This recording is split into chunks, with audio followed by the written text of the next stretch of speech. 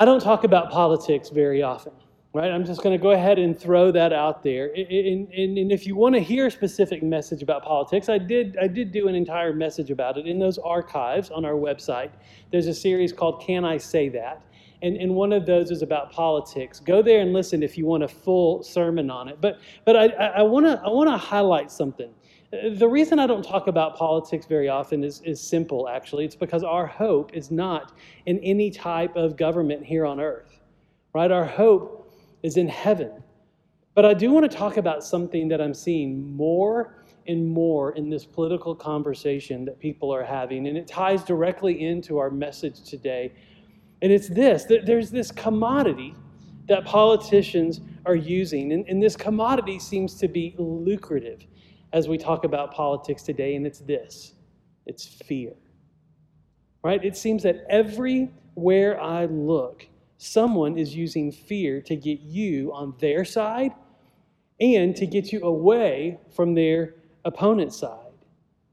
And do you know why we do this? Do you know why politicians do this? Because it works, right? It works. It has always worked, and it will continue to work unless you and I know something better, right?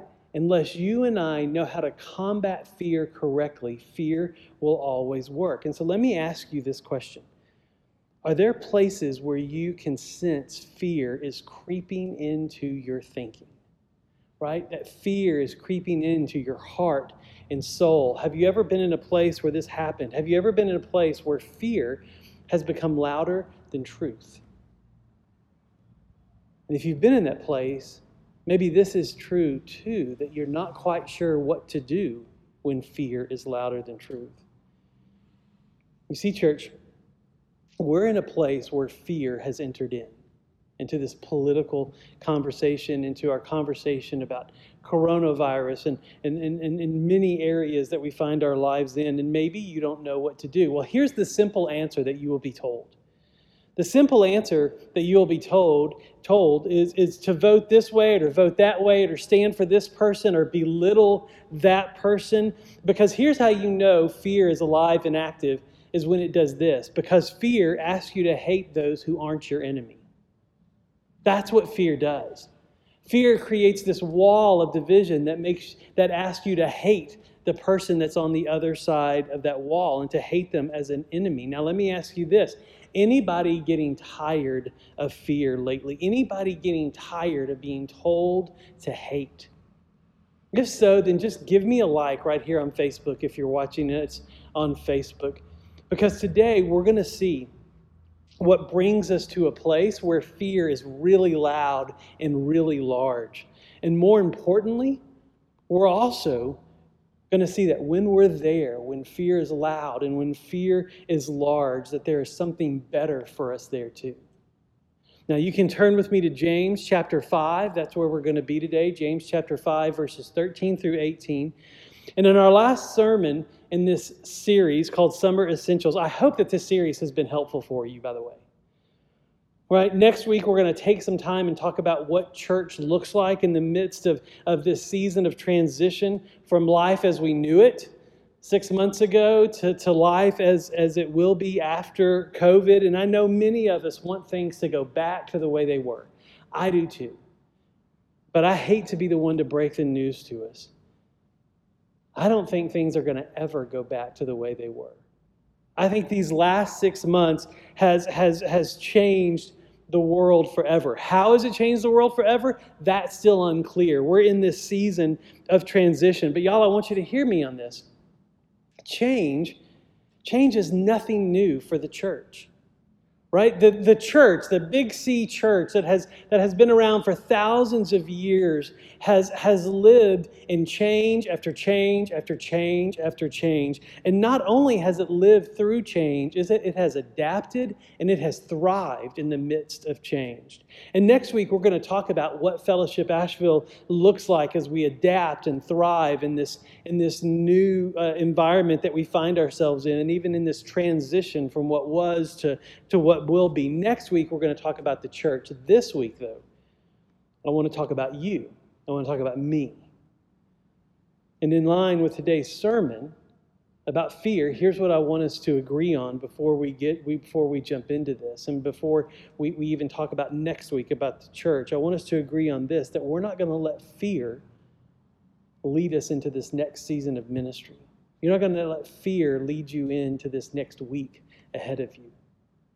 Well, let's see where James' words lead us. Let's look at verse 13. James chapter 5, verse 13 says this: "If anyone among you is suffering." Now, suffering is this theme that we see through the entire Bible, right? Just listen to this. There have been people in the Bible, these great heroes of the faith, and suffering is always a part of their life. It's always a part of their life story. Abraham and Sarah, they couldn't have children and suffered through that for decades and decades. Jacob dealt with this physical pain from wrestling with God, a match which, by the way, he lost. Joseph was wrongly put in prison and suffered through that. Moses suffered under the pressure of leadership. The prophets of the Old Testament suffered pain and physical death. Jesus suffered on the cross. Paul faced some physical ailment. We're not quite sure what it was, but we know it caused him pain and caused him suffering. And y'all, these are just snapshots, and I could go on and on and on and point to any person in our Bible, and there's suffering attached to their story. You see, suffering is everywhere in the Bible. And as a matter of fact, according to our Bible, you can't separate your faith from suffering. The two go hand in hand.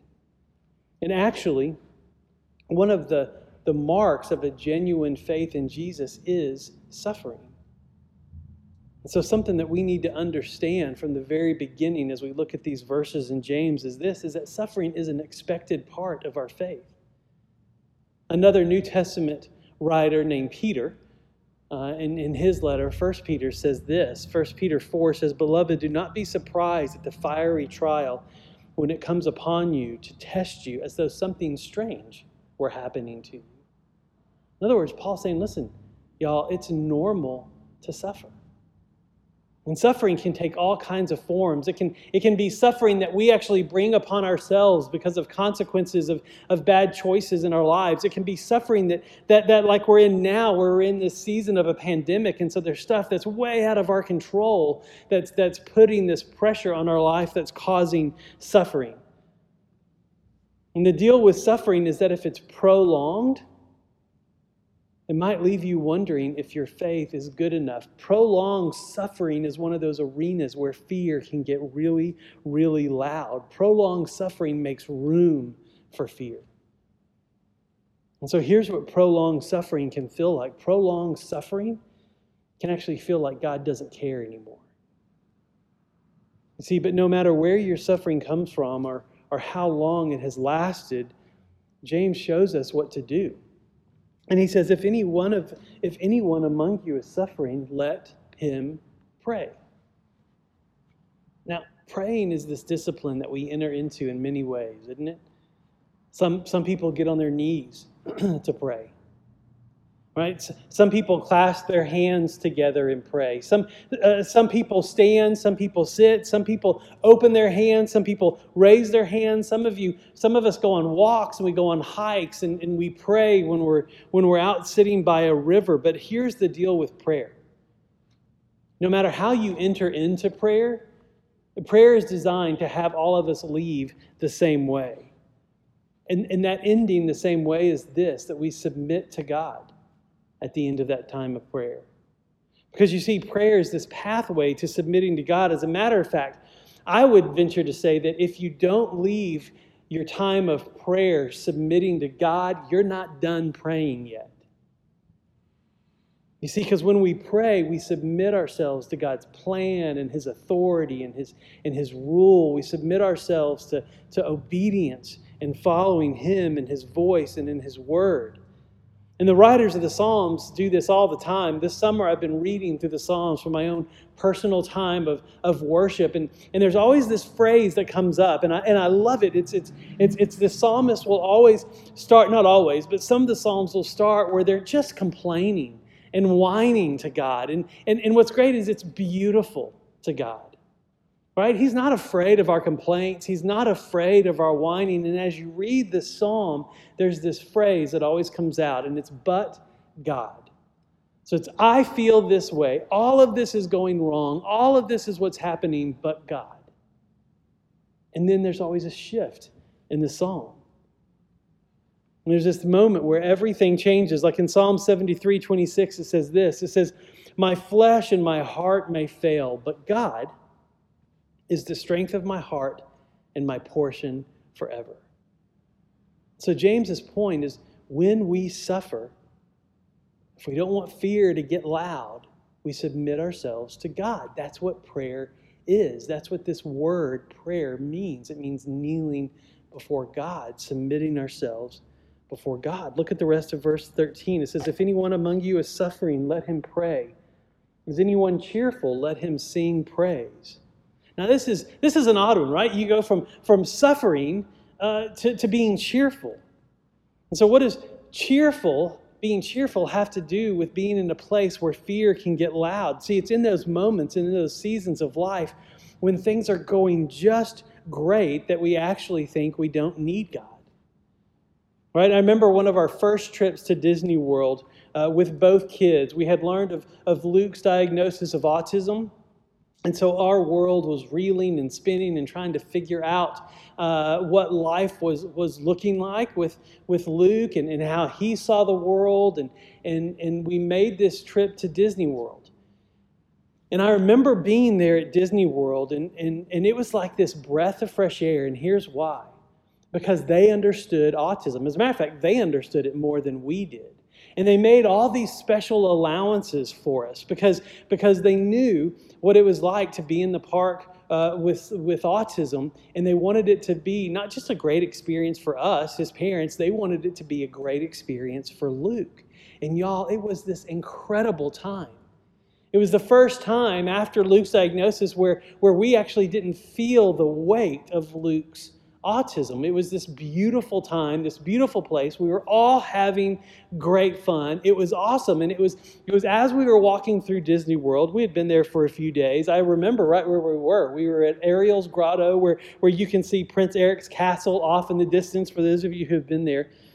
And I realized that I hadn't talked to God all day. I hadn't prayed at all. As a matter of fact, in that moment, I wasn't sure if I'd prayed in the last few days. And do you know why? And this is what's scary. I didn't need him. We were at Disney World. Life was good. Now, I needed him when the bill came afterward, but then I didn't need him, right? You see, when life is working, we forget our need for God. And when we forget our need for God, we can, even if only for a moment, forget that we need God. And when we think we don't need God, we live our life without engaging in this beautiful relationship that we have with God. Now, James knows that is a very scary place to be. And it was for those in his time, just like it was for us in our times. As a matter of fact, I think that's one of the chief tactics that Satan uses, is he will actually help make life really good for you, really comfortable for you, really easy for you. Because when he does, he knows you don't need God. And even though in Jesus you may have this good and right and personal and eternal relationship with God, if he can get you to not rely on that relationship, he's got you right where he wants you. He's got you out of the game. And see, he knows if it's a good life, it's really easy to forget that God is the one that gives us life. And so this is James's solution. When life is working, praise God. When life is working, take time to thank God. Because then you're reminded of your relationship with him and you're reminded of all the good things he gave you. And that's what I did at Disney World. Instead of feeling all down on myself for not praying, I was like, God, thank you that we're here. Thank you that they know how to help us in a way that we don't even know how to ask for help. See, look at this next one, because James gives a little more attention to this one because it's actually probably a bigger issue than even suffering or being cheerful. And I think I think it was when James wrote this letter, but I certainly know it is in the time we're living in right now. Look at verse 14. It says, "Is anyone among you sick? Let him call for the elders of the church." Now, when we hear the word sick, we think of COVID. That's what we all think of right now. Like you can't cough right now in the store without people thinking that you've got the coronavirus. When we hear sick, that's what we think of. We think of physical illness. But in New Testament times, when this was written, that word sick meant a whole range of things. It could mean anything from physical illness to mental illness to even spiritual illness. And all of these were lumped together. This term in particular actually captures the picture of someone that is completely worn out. They're exhausted. They're burned out. But it's also used of someone who's so sick they can't walk. And it's this idea of if you're sick and you're worn out and you're exhausted and you can't walk, you need someone to lift you up. You see, this is a person who can't move forward on their own, that something is really wrong. And when something is wrong like this, we need the assistance of other people to lift us up because we can tend to be by ourselves, right? And we're in the South, and here's what that means. That means when you're sick, when you're worn out, you're exhausted, you just don't want to bother anybody, right? Well, James is saying, no. Actually, that's the perfect time to bother someone. Because, see, when something is wrong, we wrongly isolate ourselves. And that's what James is saying, don't do that. When you're tired and when you're exhausted and when you can't walk by yourself, you call people to help lift you up. And he gives us a specific audience to call. And James' command, though, is to make that call and make that call to the elders of the church. And why them? Because they're the ones that can help too. Look at how they can help. Look at verse 14. It says, "And let them pray over him, anointing him with oil in the name of the Lord." And here's what the elders do when you call on them. And we have a group of 6 men that are elders, and we love it when we can gather around someone and pray for them. We listen to their story and we pray for them.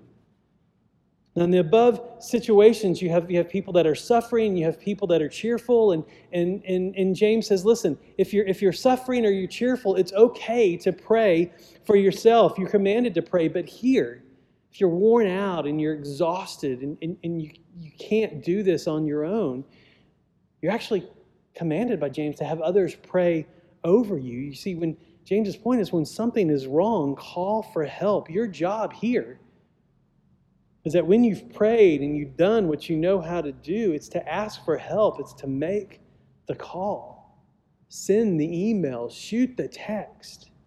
Now here at Fellowship, you can do this in a number of ways. You can fill out that contact form that I talked about at fellowshipasheville.com/connect.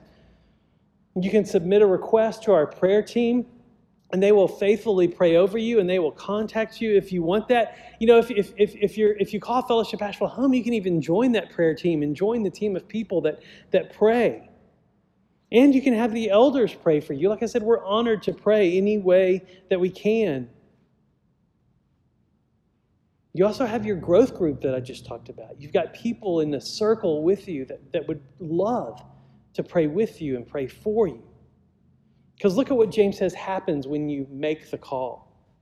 Verse 15 says this. It says, "And the prayer of faith will save the one who is sick, and the Lord will raise him up. And if he has committed sins, he will be forgiven. Therefore, confess your sins one to another and pray for one another so that you may be healed." You see, what happens is when you reach out for help, there is this relationship that's there. And that relationship that's there can bring healing. Now, will it be the healing you expect? Maybe, maybe not. Right? There might be physical healing. Right? We have seen in this church cancer reversed, but we've also seen cancer stay. We've seen cancer leave. We've seen cancer come back. We've seen cancer lead to death. We've seen it all. We've seen pain relieved, and we've seen pain stay.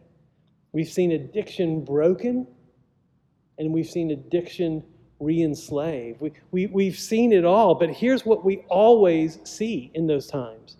The person who is struggling alone, the person who makes the call, what they find is they find forgiveness. They find hope. They find healing in this community of believers. When they make the call for help, the church always responds. Fellowship Asheville always responds. And y'all, as your pastor, I'm telling you, it is beautiful to see. Now, James is going to give us a little case study. He's going to look at the person of Elijah because he captures this tension that we can be in where fear gets really, really loud. And when fear gets louder than the truth, we don't know what to do. Now, he's this prophet who also suffered greatly. He battled depression, especially after seeing God do this incredible, miraculous event. Andrew talked about it a couple of weeks ago and did a fantastic job on that sermon. If you haven't got a chance to listen to it, go back and listen to it. We also see that Elijah had some great times in his life. He had this school of prophets, right, where he trained them to what it is to be a prophet of God. In my mind, anytime I read about that, for some reason, I always picture the Jedi temple. I keep thinking it had to be something like that, right? And he was very influential of his time. If there were celebrity pastors, he would have been one. But let's look at what we can learn by what James is saying we can learn from him. In verse 16, it says this, it says this.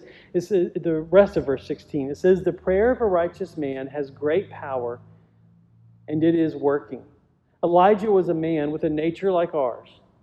In other words, sometimes in Elijah's life, fear got really loud too. And he prayed fervently that it might not rain. And for 3 years and 6 months, it did not rain on the earth. And then he prayed again, and heaven gave rain, and the earth bore its fruit. Now, James just summarizes this whole thing in just a couple of verses. But what he's referring to is a story that the readers of James would have known because they would have been familiar with the Old Testament. It's in 1 Kings, which is an Old Testament book, chapters 17 and 18. And in these chapters, we see that Elijah is showing this wicked king just how powerful God is.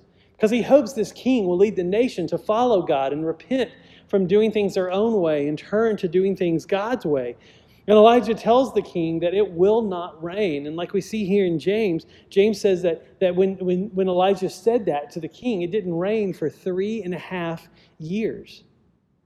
And then when that time came and when God told Elijah, pray for rain, he did that.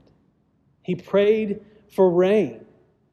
But here's the deal. If you know the story, he didn't just say, God, make it rain, and it started raining. God said, pray for rain, and Elijah prayed 7 times. And when the time comes for the rain to start again, here's what Elijah did. If you read those chapters, is that he bowed down to the ground, and he got on his hands and knees, and he prayed. And it says that he put his face toward the earth. And it even says that he had his head between his knees, right? So he is like down, down, down, ready for God to do something. And he prayed and he said, God, make it rain. And he looked up and you know what he saw? Nothing. He didn't see a cloud in the sky. And so Elijah keeps asking for help and he keeps saying, God, let it rain. And then he asks his servant to look around and he goes, do you see any rain? Nothing. And so he prays. He bows his head again and he prays. And he does that not 1 time, not 2 times, not 3 times, not 4 times, not 5 times, not 6 times. He does it 7 times. He bows his head down and prays. And each time he looks up, there's nothing until that last time. And that last time, he raises his eyes up and he has his servant look, and his servant's like this. I think, yeah, there's a small cloud way off in the distance. And here's what I love about Elijah's faith is that he looked at that small cloud, and this wicked king is standing there, and he's like, listen, man, you better get in your chariot and head down the mountain, because if you don't leave now, you're going to get stuck in mud by the time you get down to the bottom. You see, church, here's the tension that we live in. We live in this tension where when we're waiting between God, make it rain, number 2, and God, make it rain, number 3. God, make it rain, number 4. We live in this tension where we're praying and it seems like God's not moving. And it's in that space where fear can get really loud, where we feel like our faith doesn't matter, where we feel like what we do doesn't matter. And as fear gets loud, that's what happens. And we want our prayers to be answered now, don't we? We want them to be answered now, and we want them to be answered big, and we find ourselves in this tension where it seems like God is silent. We found ourselves looking up going, is there anything in the sky? And even when we ask for help, not yet sometimes is the answer that we get. James's command here in highlighting Elijah is to keep praying.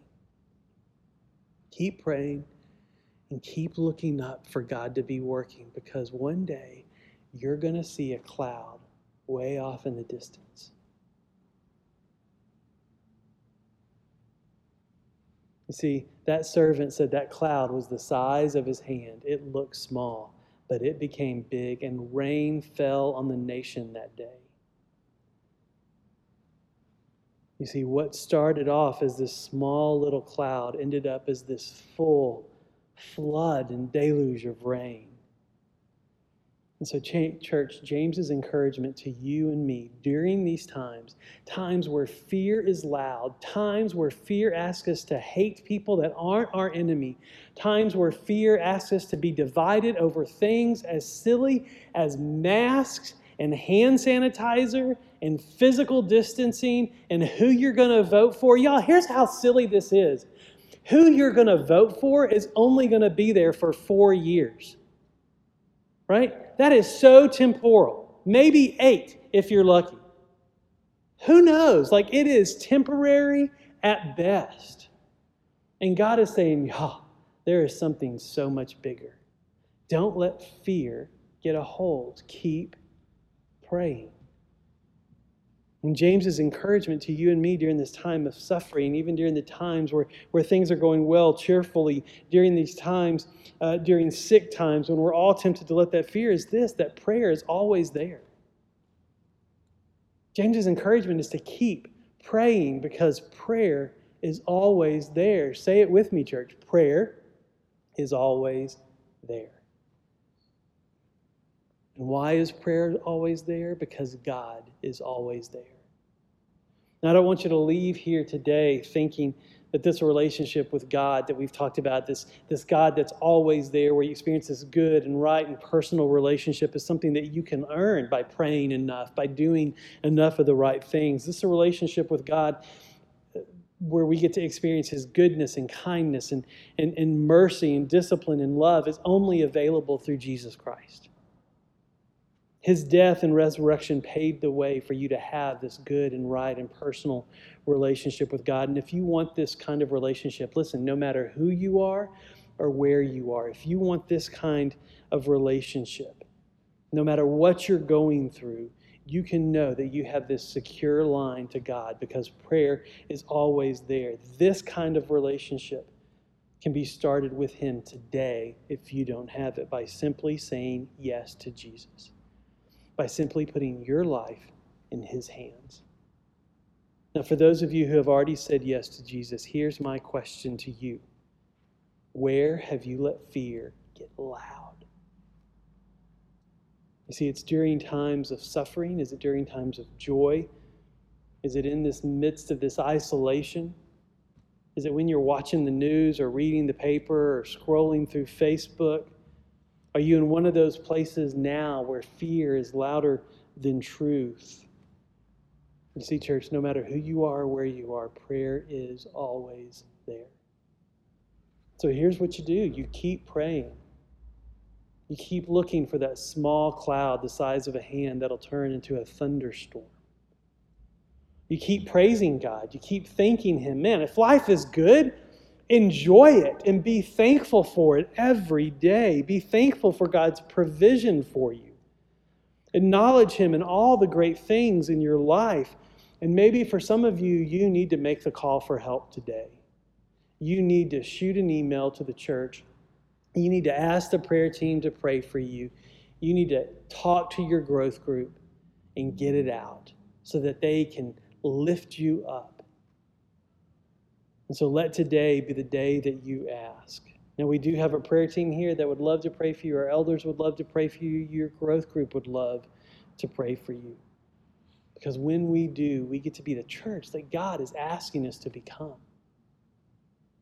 So, church, let's not let fear have the loudest voice. Let's let truth speak louder. Let's pray. Jesus, you are a good God. And I pray for those listening, whether they're listening today on Sunday, whether they're listening later during the week, God, or whenever it is that they're listening, I pray that you would silence fear, that you would help them see fear as the liar that it is, and instead you would give them truth to believe.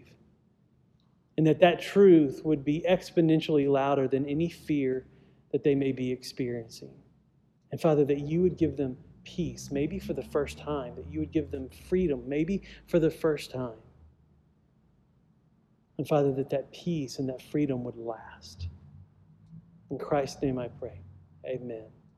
Y'all, I love being in church with you. Just keep in mind, it's Labor Day weekend. So for this weekend and this weekend only, we're not doing a Facebook Live. There's no FSM. There's no Fellowship Kids Zoom. All of that will kick back up again next week. Have a great weekend. Enjoy the weather. I love you, and I love being in church with you. See you next time.